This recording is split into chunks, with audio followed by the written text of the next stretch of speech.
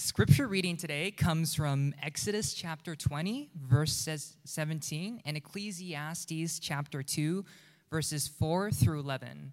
Let us hear God's word. You shall not covet your neighbor's house. You shall not covet your neighbor's wife, or his male servant, or his female servant, or his ox, or his donkey, or anything that is your neighbor's.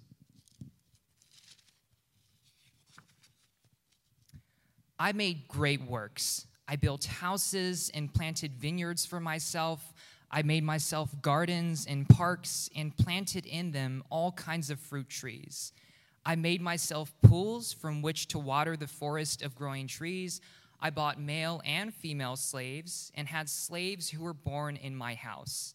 I had also great possessions of herds and flocks, more than any who had been before me in Jerusalem.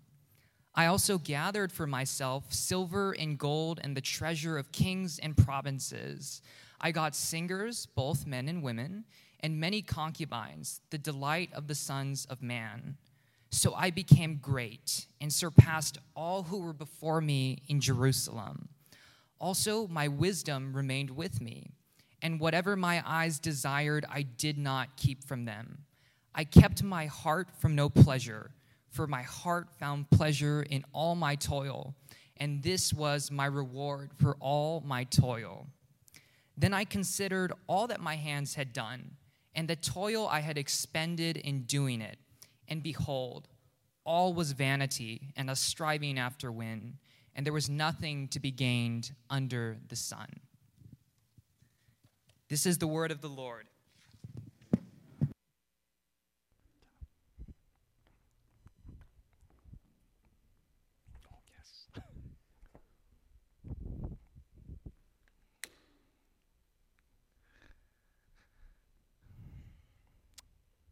It's fitting that we conclude the last commandment in our Ten Commandments series. We'll conclude actually next week, but it's fitting that the 10th commandment lands on Thanksgiving Sunday. Thou shalt not covet. There was a pastor, D.L. Moody. He tells a story about an eagle who was very jealous of his rival, another eagle that flew higher than he did. And one day the eagle, out of his bitterness and jealousy, went to a hunter and said, "Can you shoot that eagle down?" And the hunter said, "Yes, I just need a few feathers for my arrow." So the eagle gave him his feather, and the hunter shot at the rival, but he was so high up, the arrow couldn't reach it. So the hunter said, "I need more feathers," and soon the jealous eagle kept giving his feathers over and over and over again, until at the very end, that eagle had lost so many feathers that the hunter took advantage and killed that jealous eagle. And D.L. Moody, he concludes this story with this: if you are envious of others, the one you will hurt the most by your actions will be yourself. Exodus 20, verse 17 says, "You shall not covet your neighbor's house. You shall not covet your neighbor's wife, or his male servant, or his female servant, or his ox, or his donkey, or anything that is your neighbor's." I'm just going to leave that up there for a while. And so the word is, you shall not covet. What does covet mean? Covet is this Hebrew word kwamad, and it just simply means to desire greatly. To desire greatly. To envy another's possessions, covet. So this commandment is unique in that it's entirely something that's happening inside of us. Like, you can't see coveting. You see the outward action of the covet, but when you're coveting in this moment, you could be jealous and no one could know. Coveting is the one sin where it's hidden beneath the surface.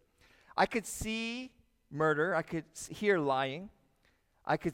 We could see and know that adultery happened, and we could hear any kind of stealing or see it. But you just don't go, "Hey, I see coveting happening in you." Coveting is this like carbon monoxide sin along with pride, and it's inside of us. So I want to share, though, is all coveting bad? Is all coveting bad? And so the word coveting, if it means to desire greatly things, Is it wrong to desire a house? Is it wrong to desire a good house? No way. Is it wrong to desire a nice car? No. Is it wrong to desire, if you're single, say amen to this, to have a good wife or a husband one day? Is that wrong? No. I want to hear younger people be more convicted than that. It's not wrong. It's not wrong to desire greatly good things. So what is this saying? Well, I want to look in the Bible, and if you go to Genesis chapter 2, verse 9, can I use a clicker? So get out of the panel so I could click it. Okay. All right. So if you could get out of the preview panel, Ethan, let me click it. Okay. Thank you. So can we read it together? And out of the ground the Lord God made to spring up every tree that is pleasant. And the word there is kwamad, covet, desire greatly. And to the sight and good for food. The tree of life was in the midst of the garden, and the tree of the knowledge of good and evil. So God, before sin, Genesis 3, sin entered. Genesis 2, God made trees so our eyes will yearn greatly, covet, in a good way, good food. So coveting, desiring greatly itself is not sin, but this is where it becomes a problem. Maybe this is not working. So when the woman saw, Genesis chapter 3, verse 6, that the tree was good for food, and that it was a delight to the eyes, and here's that word covet, kwamad, in this context, to desire greatly, and that the tree was to be desired to make one wise, she took of its fruit and ate, and she also gave some of her husband who was with her. By the way, men, before we use this verse to say, see, the woman messed up, I've always liked that verse. The man was with her, and he ate it. Isn't that interesting? Both verses say covet. The eyes sought greatly with great desire. Before sin entered and after sin entered. So what's the issue here? The issue here is that, the statement is that ambition is not a bad thing. For example, dude, I want to make millions of dollars if it'll mean to expand God's kingdom, to plant churches, if it means to build a hospital in the poor areas. I want to be the wealthiest man to do these things for God. I want to desire and be ambitious for many people who don't know Christ to know his good news that brings salvation to all. I want to have a car. I want to have a car that takes me from A to B. I want to be ambitious so I could do work and minister or to get to my job. So the desire is not the issue here. So what is this commandment forbidding us from doing? And so maybe the clicker doesn't work. So it's forbidding us from, clearly, let's verse 17 again, you shall not covet your neighbor's house. You shall not covet your neighbor's wife or his male servant or his female servant or his ox or his donkey or anything that is your neighbor's. Did you hear the difference? His stuff, his ox, his donkey, your neighbor's wife, your neighbor's house. When the desires of our eyes is captured by other people's things or the things that God forbids, like the tree, that covetousness doesn't become good ambition. It becomes a lust of the heart that desires. By the way, isn't that creepy to say, hey, how about little Joey's wife over there? Isn't she a hoot? Boy, I wish I had a wife like her instead of old Sally Mae Hag. And so, we talk like this, and it's like God saying, wait a minute. Desire good things, but now you're desiring the wrong things. And the 10th commandment, that's what it's curbing. The desire becomes sin when we desire what God forbids. And so, the 10th commandment is not saying don't be jealous or don't relish good things. So don't tell your kids, hey, temper it down. Hey, temper it down with your income. No, hey, if God allows you to make a lot of money, praise God. Go for it. But if your ambition is to make money so you could be powerful, strong, and boastful, and to have all that you want without God in sight, now this is where God is saying, you shall not covet. So why is it a sin? Why is it a sin? First and foremost, it's idolatry. Let's fill in this blank. Let's see. Next slide. Unless I have blank, I cannot be happy. Whatever you fill that blank in is your God. This is not my idea. This is from Tim Keller. This is from David Kinnaman. This is from whatever. Unless I have blank, I cannot be happy. Whatever you fill that in is your God. Unless I have that job, unless I have that car, unless I have that house with that pool, I cannot be happy. And what we call this in the Bible is idolatry. And so we make things that God gave as the greatest thing, and whatever we fill, we have replaced the treasure that is God with mediocre things. And I think God loves us too much to let us chase after things. And whenever we say, I must have it now, what is that saying? I'm entitled. I want to be satisfied. It's about me. And this describes our society that's lost its mind, really. We chase after the next thing. We chase after the next wife. We get married. Maybe this wife didn't work out. This husband didn't work out. You know what? I need someone who's great. We can't be content. We chase after another job. Right now, millennials and millennials are changing jobs 30 times in their lifetime. Gen X changed jobs 7 times in their lifetime. Boomers change jobs 3 times on average in their lifetime. So there's something going on here. Options are plenty. Choices plenty, but one thing, if it's driven by covetousness, where, you know what, I don't like the way the boss looks at me, I want something else, then we can't ever find this contentment. So this is why we read Ecclesiastes 2. And Christian, thank you for your reading. Ecclesiastes 2, what is he saying? I made great works, I built houses, I made myself gardens and parks, pools, I got servants, I made myself gold, I got treasures of the king, and I delighted in all of this.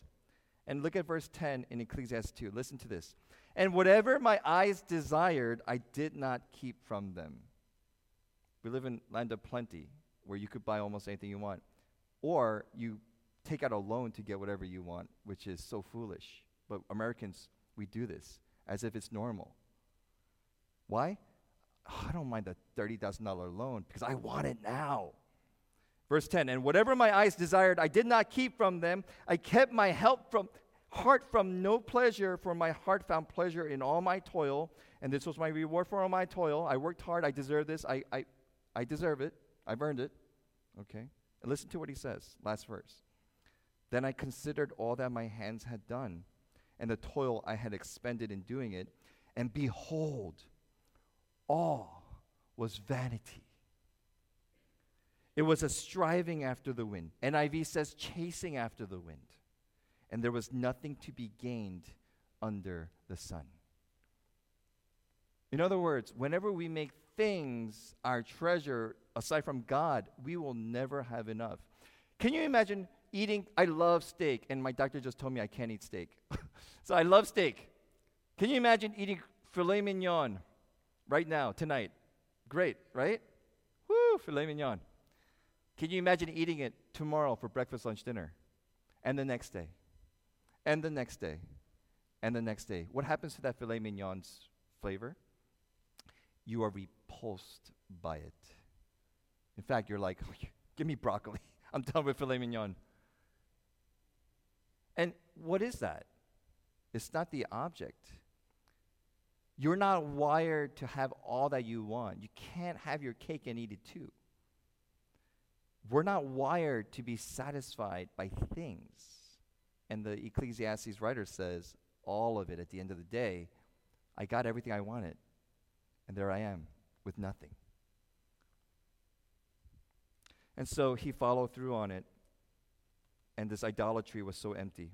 It's a sin because this coveting breaks every other sin. What's the source of murdering? I murder because I want something and someone's keeping me from it. What's the source of adultery? I looked and behold, oh my goodness, she is so beautiful. I want her now. or I want him now. Stealing. What? That's the easiest one, right? I want that. I don't have it yet. I will take it from you. Lying. We deceive other people's reality, take advantage of them. We sabotage them for our good.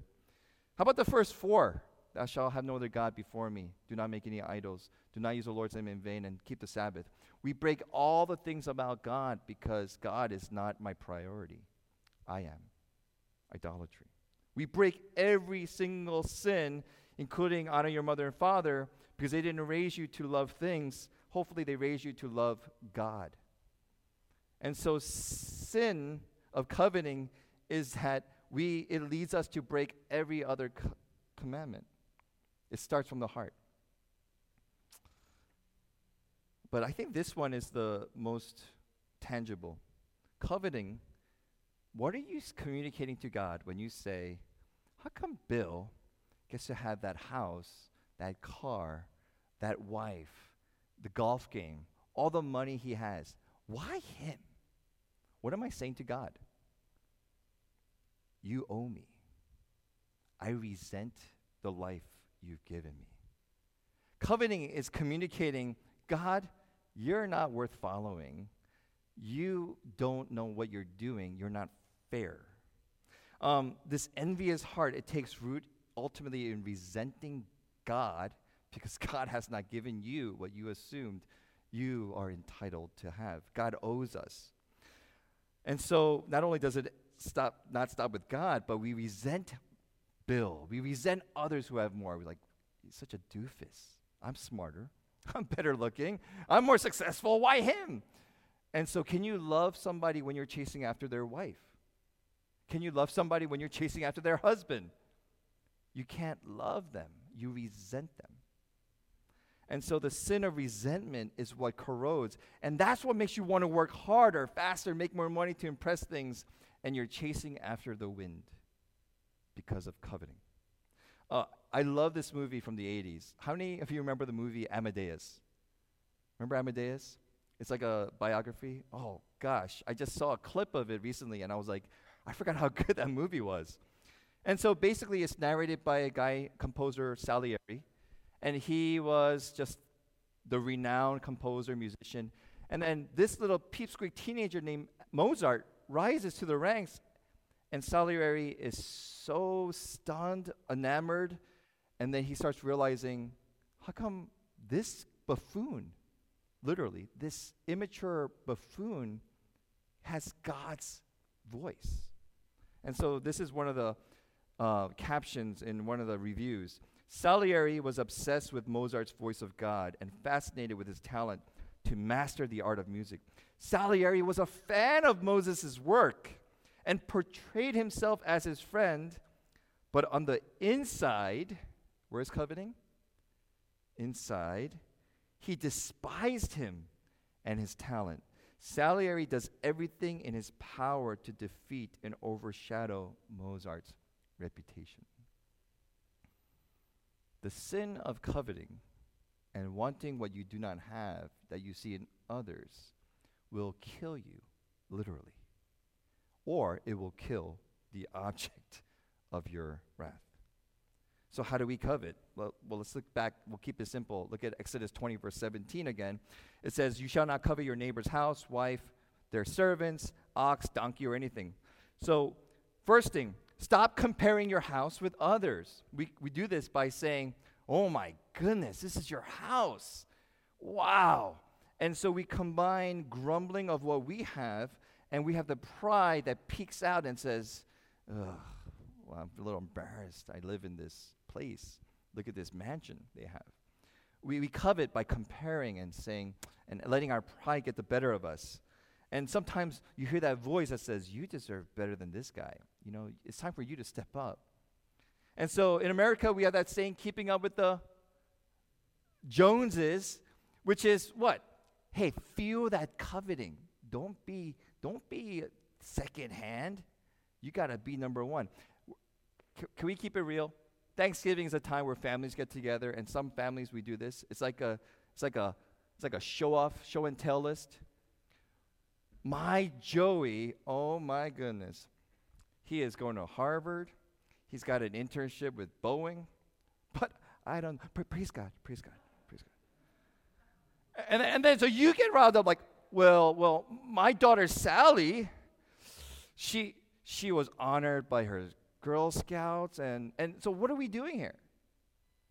We're stoking each other's covenant. We're not thankful. You're just trying to impress the family who you won't see for another 364 days.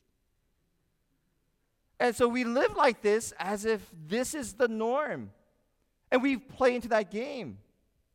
What if I would love to say, not much going on, but boy, they're living each day by the grace of God, and B's, A's, they're healthy, and I can't wait to see what God's going to do in their life. What if that's just the case? And so we covet by comparing our houses, our children, our families. And then with spouse, how do we covet our spouse? It may not be like, I want your wife. I don't think we're that dumb. Although I did hear a story where somebody said in a small group, I'm sinning because I love your wife. That was a true story. That's explicit and blatant, but I think there's other ways. We may not covet by desiring someone else's wife, but this is how we do it. You ready? We look at our wife and go, we look at our husbands and go, it's this discontentment with what we have. So it may not even be looking at someone else, but we look at what we have and go, oh, Lord, have mercy. I guess I'll have to live another day with this. And then we look at and then I feel like God's going to say, have you looked in the mirror yourself? And how many marriages erode because that foundation of this thankfulness for who God has given, that two shall become one. How many marriages eroded because we forget that?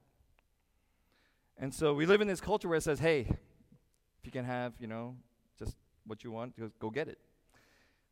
Third, indentured servants, and this is not like slavery in America. This is indentured servants, where you have so much wealth, you have people to take care of your estate. That means you're wealthy. So stop coveting their wealth. That pride of jealousy. Man, they're going to Hawaii again? Isn't this like their 8th time? Hawaii is not great anyway. And what is that? It's coveting. It's envious. They're ox and donkey. You know what that's saying? How come he gets that job? Ox and donkey were working. They revenue generators. They carry the weight of all the great things they have. And we look at them like, wow, they got 8 U-Haul trucks to move? And so we covet by comparing and seeing and assessing and analyzing and saying, gosh, I deserve more. Again, that's not ambition. That's just deeply desiring something else. So what can we do? And by the way, I love how God ends that commandment. Just in case I missed anything, wife, house, donkey, servants. Let me just add this part. Anything else. I like how God puts that in there. And so what can we do? And there's 2 things we can do and 1 thing we can't. And so 2 things that we can do, whether you're a Christian or not, I want to just encourage this with you. The Bible tells us the first is find the secret of life by contentment. Can we say contentment? Just turn to the person next to you and say, would you be content? Just say it with attitude. Just be content. 1 Timothy 6 says this. But godliness, I go to church, I'm a pastor. Godliness, without contentment is great gain, for we brought nothing into the world, and we cannot take anything out of the world. But if we have food and clothing with these, we will be content. But those who desire to be rich fall into temptation, into a snare, into many senseless and harmful desires that plunge people into ruin and destruction. For the love of money, not money, love, the desire, the coveting of money, is a root of all kinds of evil. It is through these cravings that some have even wandered from the faith and pierced themselves with many pangs. In other words, I like how my interpretation of this, understanding of this is, we shoot ourselves in the foot and set ourselves up for great disappointment by wanting things that we don't have and not valuing the things that already God has given us. Andrew Carnegie was the most philanthropic guy, I think, in America, literally. And this is his quote. Perhaps the most tragic thing about mankind is that we are all dreaming about some magical garden over the horizon instead of enjoying the roses that are right outside today. It's kind of the idea about your spouse. If you start looking at other spouses, the grass is not greener on the other side, but some pastor told me, so start watering your grass on your side. Gratitude and generosity is the second thing. Thanksgiving is appropriate. We just gave a lot of thanks. Exodus 20:17, what if instead of coveting someone's house, we thank God that we have a place with a roof over our head, even if it's a shanty? What if instead of coveting another's wife or husband, if you're single, you thank God that God is the person you depend on the most? If you're married, you thank God that some foolish girl married an idiot like you. That you're content that somebody has given you somebody. If you're coveting someone's wealth, thank God that you have daily sustenance, that you may even be able to help others that are less fortunate than you. If you're covet about another's work or job, thank God that you have the ability to work. So gratitude is simply this response of grace. That God, I don't deserve this, but you gave it to me. And here's what gratitude does. When you're grateful that God has given you grace in your life, the things that you don't deserve, you start treasuring what you have. You don't know what you got till it's gone. And so start treasuring it now. And then when you're grateful, guess what happens? You become this other G word. Ready? Generous. Generous people are not wealthy people. Generous people are those who look beyond themselves and see my things, even if that's small as 2 copper coins, that I could give it to God. And so the funny thing about gratitude is generosity. And by the way, when that comes, psychology today confirmed that our brains are wired, that the part of your brain that has generosity and gratitude are one. Isn't that interesting? By the way, churches, that's why saying, give money. If you haven't given money to God, you are bad people. That doesn't work. It's actually not biblical. But if you say, hey, God has given us more than we deserve, what are we going to do about it? That makes me want to be generous. So my stuff is not my stuff. I'm just a steward of all that God's entrusted to me. So first is contentment. Second is gratitude. So in this Thanksgiving, don't just feel thankful, thank God. And lastly, the part that we can't control is really this word, rejoice. Paul says, rejoice, rejoice, rejoice. I tell you again, rejoice. Philippians, rejoice in the Lord always. Again, I say rejoice. Let your reasonableness be known to everyone. The Lord is at hand. Do not be anxious about anything, or be covetous, or be feeling like you don't have enough. But in everything, by prayer and supplication, with thanksgiving, let your requests be made known to God, and the peace of God, which surpasses all understanding, will guard your hearts and your minds in Christ Jesus. So, Scottish preacher realized that in his early days, his sermon wasn't that good, but he was faithful. And he saw all his colleagues starting to rise and had these big churches. And then he says, I have no reason to wonder that he used others far more than he does me. Yet envy is my hurt. And today I have been seeking grace to rejoice exceedingly over the usefulness of others, even where it casts me into the shade. Lord, take away this envy from me. When he can see that others' successes are also God's grace in their lives, I can rejoice in their success. Amen? So, Thanksgiving dinner, Aunt Louie is boasting about her life. Say, I praise God, he's blessed you abundantly, and I celebrate with you. Woo! That one's free. So tell me how it goes. And then he ends with this. But our rejoice is not a conscious decision, it's a response for grace. And so I end with this verse. Not that I am speaking of being in need, for I have learned in whatever situation I am to be content. I know how to be brought low, and I know how to abound in any and every circumstance. I have learned the secret of facing plenty and hunger, abundance and need. And what's his secret? What's your secret?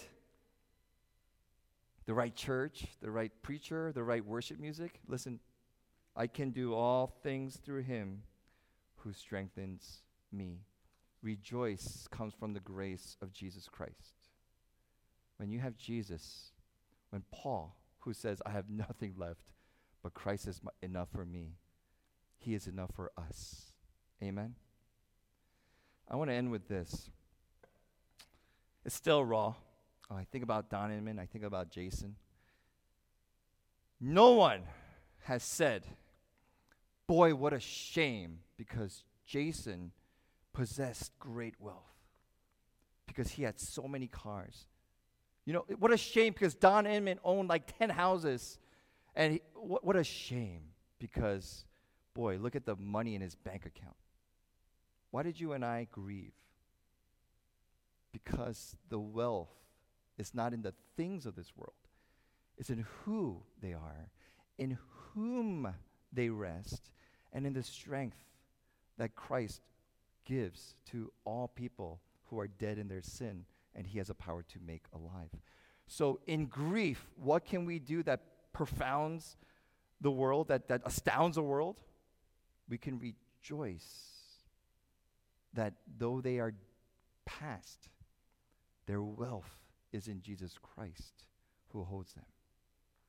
So keep that in mind. No one will look at your assets when you die. And this is why Andrew Carnegie says, he who dies rich is a disgrace. Did you know he said that? Your game of your life is not to end wealthy, but to end generous, reflecting the generosity of God who sent his Son to save sinners from their spiritual bankruptcy into wealth. And if the Ten Commandments reflects any of these sins, it is not meant to crush us. It's meant to drive us to the one who is wealthy, who is eternal, who is the Lord of lords and King of kings. His name is Jesus. Let's pray.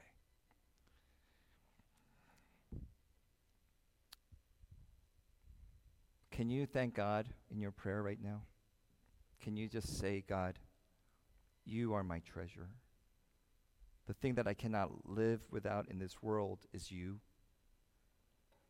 God, you are my hope. And this Thanksgiving, I am not just thankful, but I thank you because it all comes from you. These are all your graces. My breath that I breathe is your grace.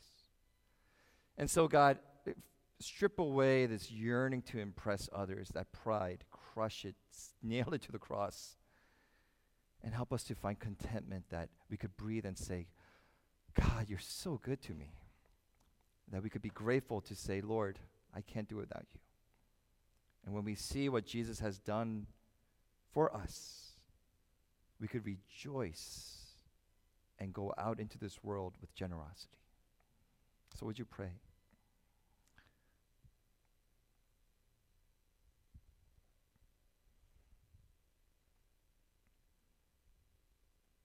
God, of course, we could always have more. Of course, we could gain more things. But God, I don't know who we're trying to impress, because whether we have little or we have a lot, we have found the secret. It is Christ who strengthens us. And I don't want to make light of those who are really critical in poverty or their health is fleeting, hanging on a string. Because even in those situations, God, you are still good and you're still fighting. And so, God, in your providence, we look to you and say, Lord, let me not just be fixed on what I don't have, but let me thank you for what I already have, that I may be a blessing to those who may not. And so may we be a church of generosity, not because we're materially wealthy, but because we're spiritually wealthy, because we have you. And so, God, thank you so much on this Thanksgiving. Forgive us for coveting. Forgive us for the pride. And may our hearts continue to run this race and in gratitude and contentment be found at peace with you. In Jesus' name we pray. And the people said, amen.